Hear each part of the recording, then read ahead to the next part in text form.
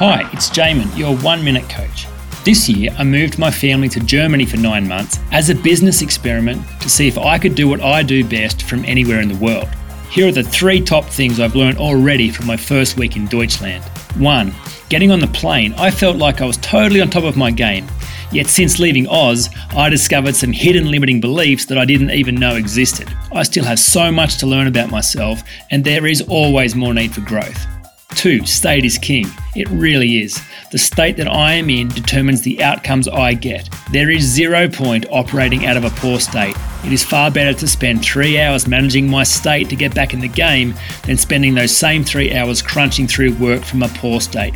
3. I've really had to let go of the myth of control. I'm in a foreign country where I know so little. My ego would have me believe I'm isolated and alone, whereas when I surrender, it allows me to be open and connected to the source of all life, love, creativity, and abundance. For more information, go to oneminutecoach.com.au.